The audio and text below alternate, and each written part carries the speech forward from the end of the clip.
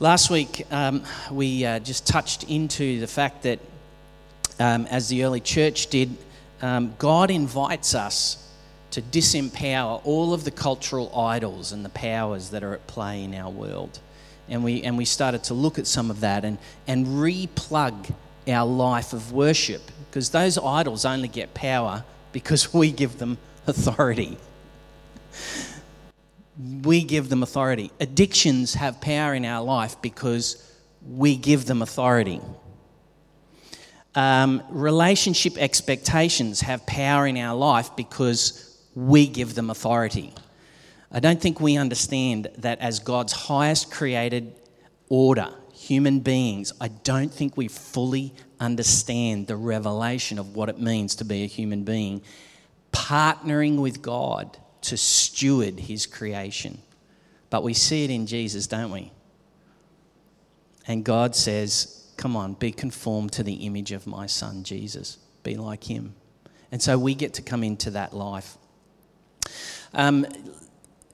We've been developing this conversation over the last few weeks about what is koinonia or koinonia, and what does it mean for the early church to have this life of living together and serving together and being devoted to one another. And, you know, week one we kicked this thing off and we looked at the whole idea of what does devotion mean? What does it mean to be these people that share hearts, share resources, share life? And it's this living underneath the generosity of the Holy Spirit being poured out all the time. Not just once, not just back then. But back then was the start of the floodgates of heaven opened and the Spirit being poured out onto all flesh, and continues to be poured out and continues to be poured out on all flesh. What does it mean to live under that, to share our hearts, to be these people that walk on the mountaintops and we're not scared to walk in the valleys that life bring with it as well?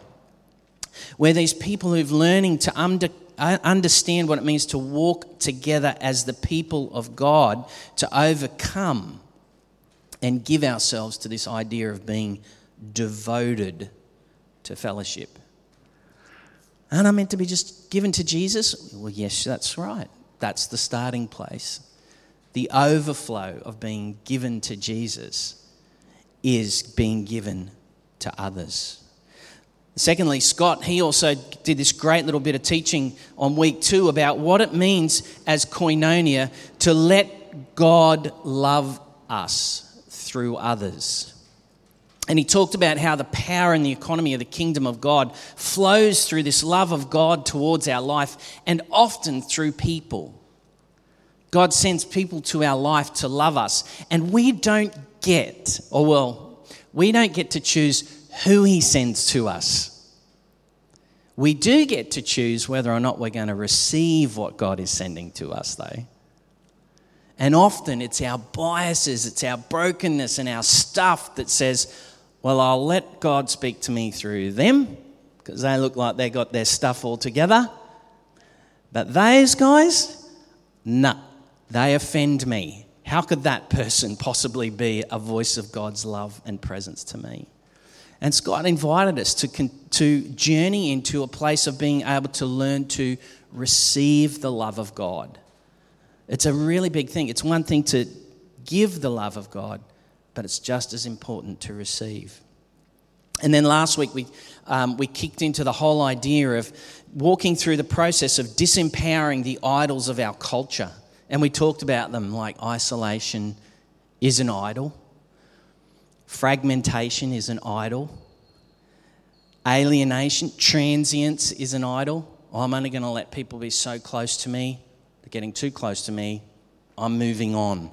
Transience, the depth of human relationships. Privacy, consumerism, complacency, alienation, all of those big things that are hidden in the life of our culture, particularly in Australia as well, big time. We don't see them as much because they're not like a carving, are they? They're not like a carving that stands at the corner of the room where you have to bow to it or sacrifice to it.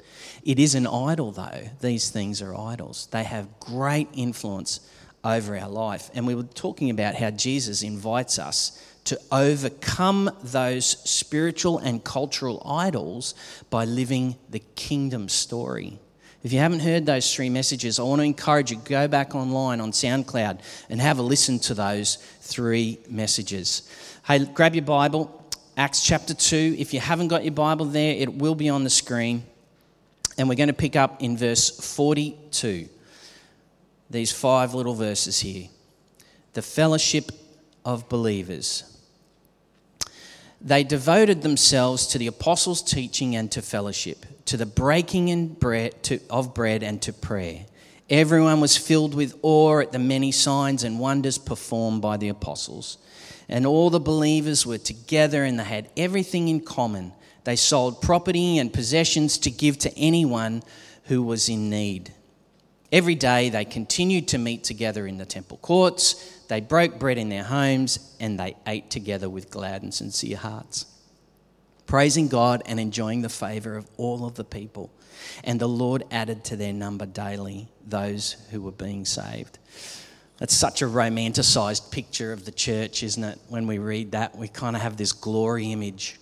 But you've got to understand, these are just people who are sweating it out, doing their daily life, doing their trade, small business people, people that are looking after their house, teachers, nurses, doctors. Luke was a doctor. He was the guy that recorded this.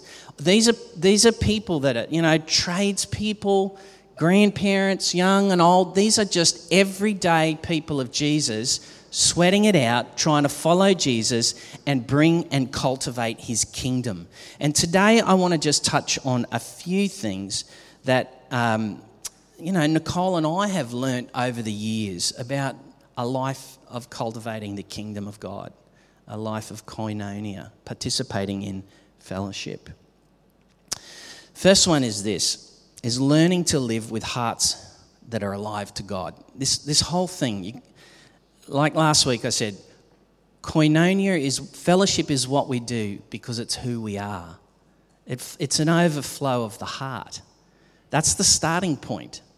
The starting point in all of this is not an instruction list, not a duty list, it's an overflow of people who have encountered Jesus and their heart has been radically transformed and born again and is now filled with the Holy Spirit. And the overflowing reality of the living God in their heart has completely and is continuing to transform the way they understand life and relationships. It's about learning to live with hearts that are alive to God. Our hearts have been born again into relationship with Jesus, and as Wimber says, this leads us into relationship with people. Our hearts have been reborn into God and come alive because he is alive in us, and we have been sucked up into who he is and what he's doing. Often, through the years, depending on the history of where you come from, what part of the church or how you entered into the kingdom and the body of Christ, it depends. But often there's been this you just need to welcome Jesus into your heart. Well, that is true. But in the process of welcoming Jesus into your heart, Galatians 2:20, Paul says, it's no longer me who lives, but Christ who lives in me. In other words, it's not Jesus somehow fitting into the nice parameters of my heart and my emotional intelligence. His Spirit comes and dwells there. But at the same time, Paul says, I've been crucified with Christ. Christ now lives in me. So our heart has gone through this supernatural, transforming reality where Jesus' heart now lives in us. It's a killer. It is, Michael. It is a killer. And Paul says it. I've been crucified. That's his polite way of saying, I've been killed by the goodness of God. I've been killed by the goodness of God. He's taken this heart of mine where I'm king, and he has forgiven me and transformed it so that it's his heart alive in me. He's the king. Koinonia begins in the heart. These people in the book of Acts, it began in their heart. Their life was transformed by Jesus. Our hearts have been reborn into God, and therefore we come alive as he gives us his heart for our world and the people around us. Our hearts have been forgiven. Therefore, we now choose to posture ourselves towards others with forgiveness. I guess the really big deal here is that for Nicole and I, this fundamental understanding of koinonia, of doing fellowship, of choosing to keep on turning up and being with people and posturing ourselves for people is because Christ lives in us now. Now, there's lots of argument that takes place between what Jesus wants and what I often want. But it becomes a question of lordship or kingship, doesn't it? It's like, who's Lord, who's King? Who gets to have the final say in all of this? The reason why we keep posturing our life and cultivating koinonia and participating in fellowship, it's because Jesus lives here now. This is his property, and he gets to have the final say about what he wants to do through our life. We sang this song just before. You are worthy of it all. Sometimes we've got to listen to what we're singing. You are worthy of it all. You are worthy of it all. It's all from you. It's all to you. It's all about you. You're worthy of it all. That's why koinonia is an overflow of the worthiness unto Jesus. It's our worship to him.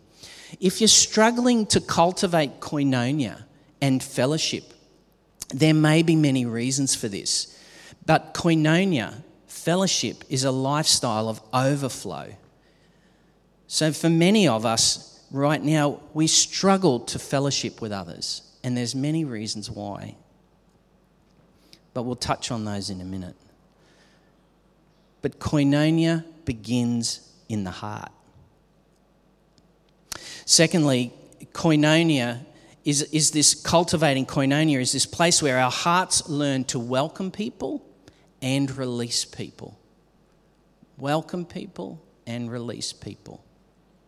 Now, we love it, don't we, when someone new steps into our life, a new work colleague, a new friendship, a new relationship, someone new in the life of the church, someone new into our small groups. It's like, oh yeah, it's so good to have a new person. Welcome, so good to be with us, you know, and it's like, and then you start the relationship journey. You go through some high points, some low points, but in the thick of it all, what tends to happen is you move closer and closer together. You begin to get more and more connected.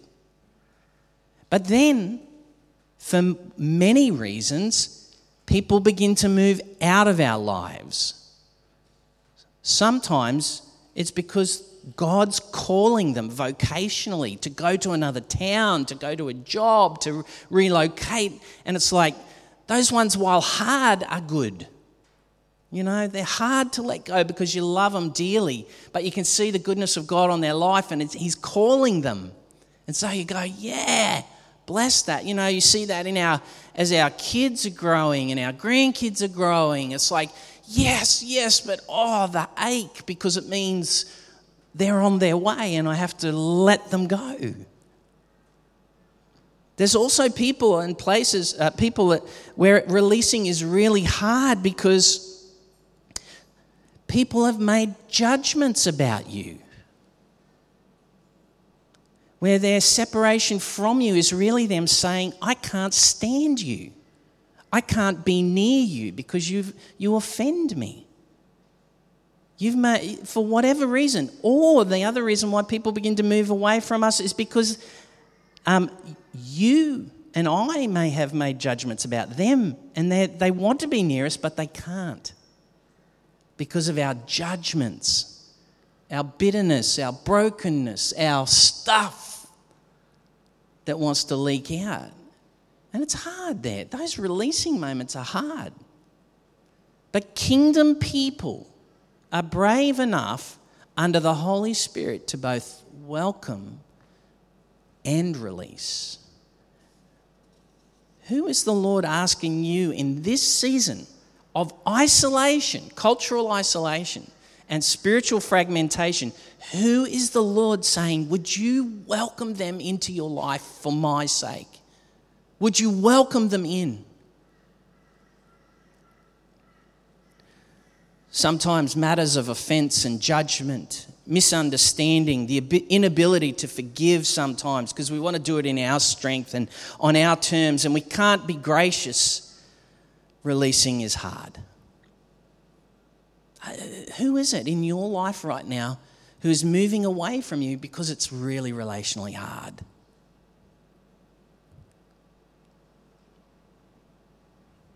And ask the Holy Spirit, how can I release them with blessing? You know, one of the hardest things about the gig that Nick and I are involved in, about trying to somehow be these servants who lead in Jesus' church, locally and all over the place, is that we find ourselves standing in front of people all the time as part of that. We find ourselves sitting with people all the time. And there are so many opinions and understandings and expectations that people aim towards us. I'm never going to be your dad, okay? Nicole's never going to be your mum. We can't fill that space. And we can't pay for that either. But Jesus can. Jesus can. We can't be your mum and dad. We can't be your prophet. We can't be your priest. We can't, but Jesus can. He's the great high priest. In days of gone by, God spoke to us through the prophets, but in these last days, He's spoken to us by His Son, Jesus Christ, the writer of the Hebrews says. But Jesus can. Jesus can and has paid for all of the relational deficit of those who have led you historically and even those who lead you right now. The only reason why people lead you is because you give them authority to lead. Don't forget that. It's your call. But empowered people, empowered by the Holy Spirit. You know, one of the great struggles that we have to continue to contend with is to, help challenge people's expectations of why they're gathering. You know, not so long ago, I got called a false prophet. I've been called worse. I've been called a false prophet, a false teacher. I've been called I got no idea, you're phony, you name it.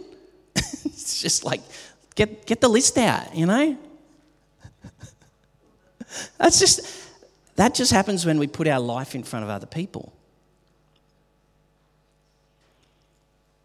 I really want to encourage you in this season, take all that stuff that isolates and separates, that we empower by giving yield to our offense and our brokenness and our sin, and just ask Jesus to come and release you from that so that you can begin the journey of further welcoming people into our lives.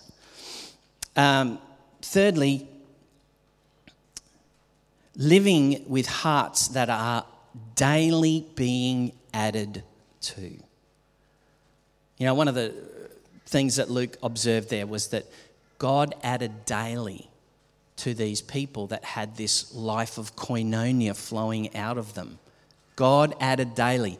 Now, that means God will bring people along that He wants you to connect with and them to connect with you.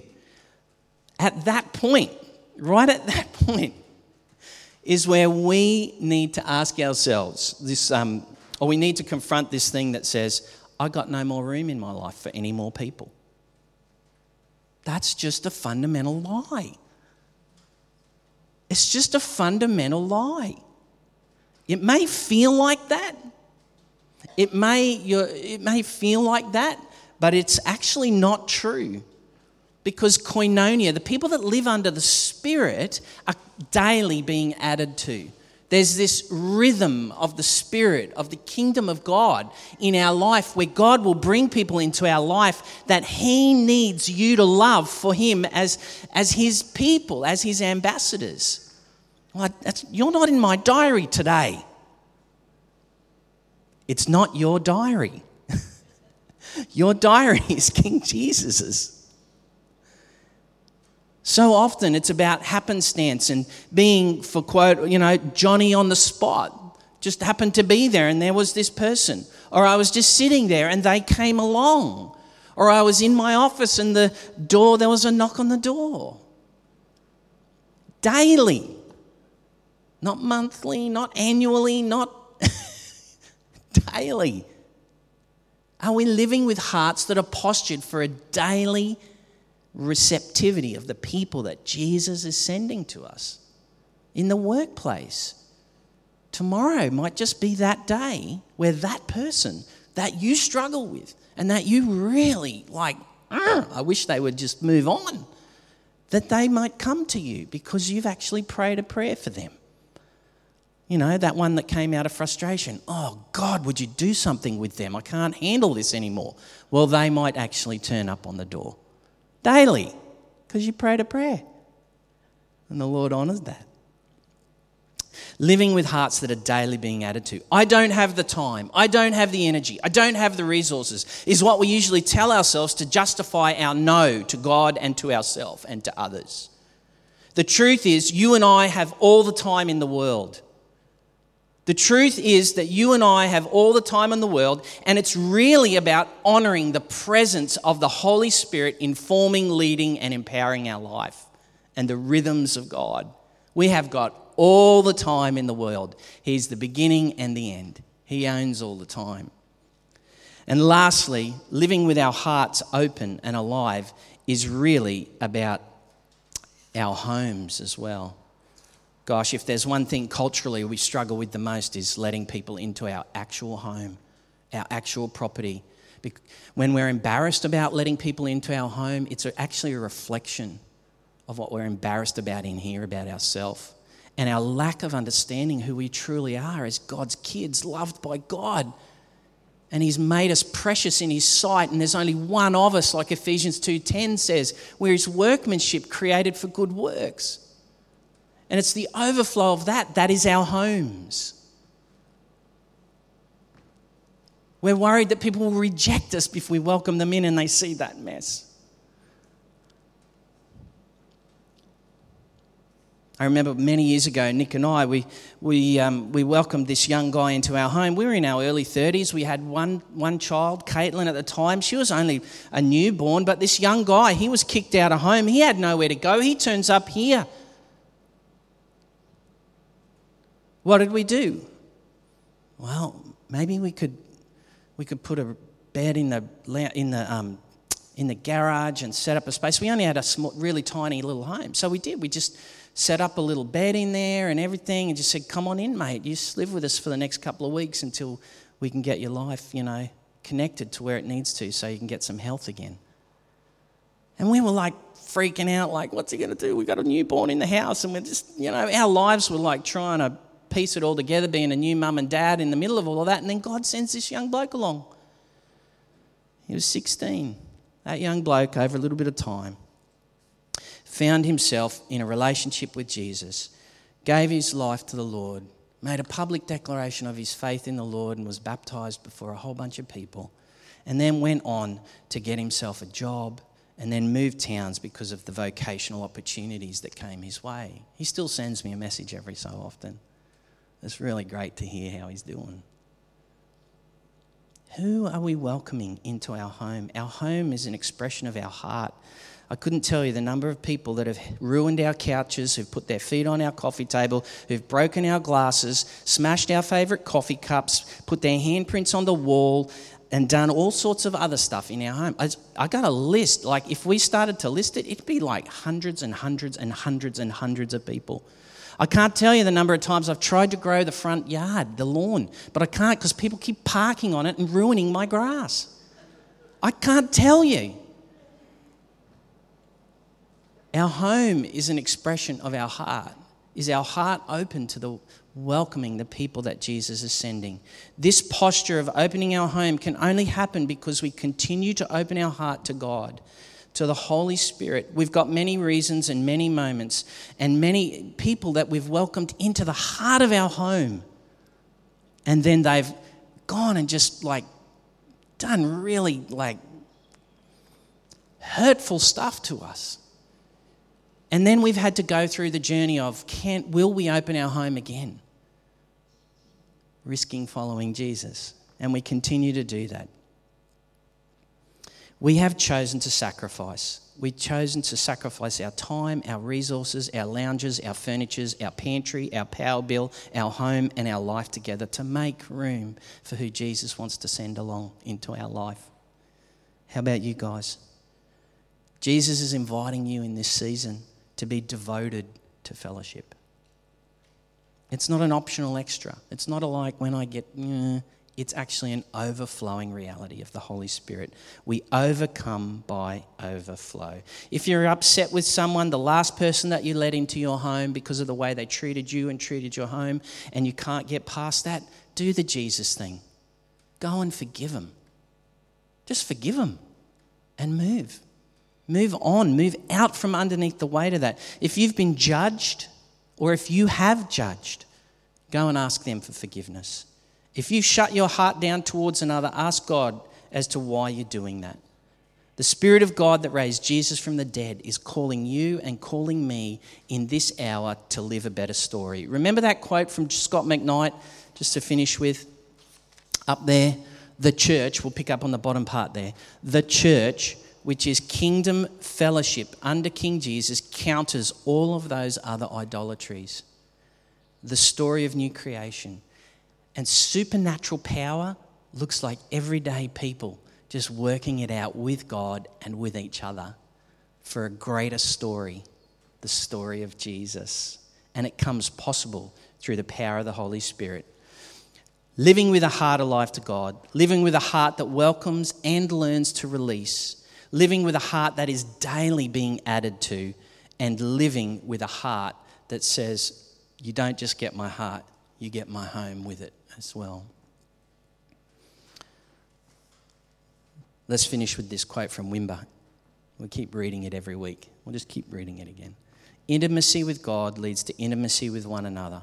In other words, our mutual belonging and relating is founded on God's presence and His Word. The priority of fellowship is all about the importance of relationships, actually doing them, operating relationally, sharing a common life. It means being family to one another in loving and caring relationships. We prioritise fellowship. Let's stand and pray.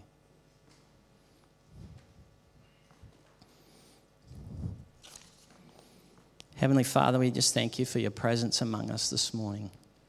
We thank you, Lord Jesus, that you have so powerfully and so beautifully broken into our life with your kingdom. And you've called us out of the isolation and out of the darkness and out of the fragmentation, and you've called us into your reconciling love. Thank you, Jesus. Holy Spirit, today I pray for the people of Jesus in this room right now that you would just release your power, release your love, release your healing and your goodness and the power of invitation to follow you into living in the life of you, Jesus, overflowing into koinonia, into fellowship. Lord, where we need to forgive, give us grace to do that. Where we need to go and ask for forgiveness towards others, give us grace for that, Lord. Give us courage, Holy Spirit. And I just pray a blessing, the blessing of God Almighty, the Father, the Son, and the Holy Spirit over each and every one of us gathered here today. I release a blessing over you into the power of koinonia, of fellowship in the name of Jesus. And I bless your hearts to be open to receive each day who God is going to add to your life. The power and the miracles of seeing him take the few loaves of bread and the little bit of fish that we think we carry and God do exceedingly more to supply need for those he sends, be it our time, our energy, and our resources. Oh God, thank you that you are doing a new work in our lives in this season. Thank you for the invitation of your Holy Spirit in this season to love the world like Jesus does. Thank you for the story of the early church, and thank you that their story is our story too. In Jesus' mighty name and for his greater glory, we ask it. Amen.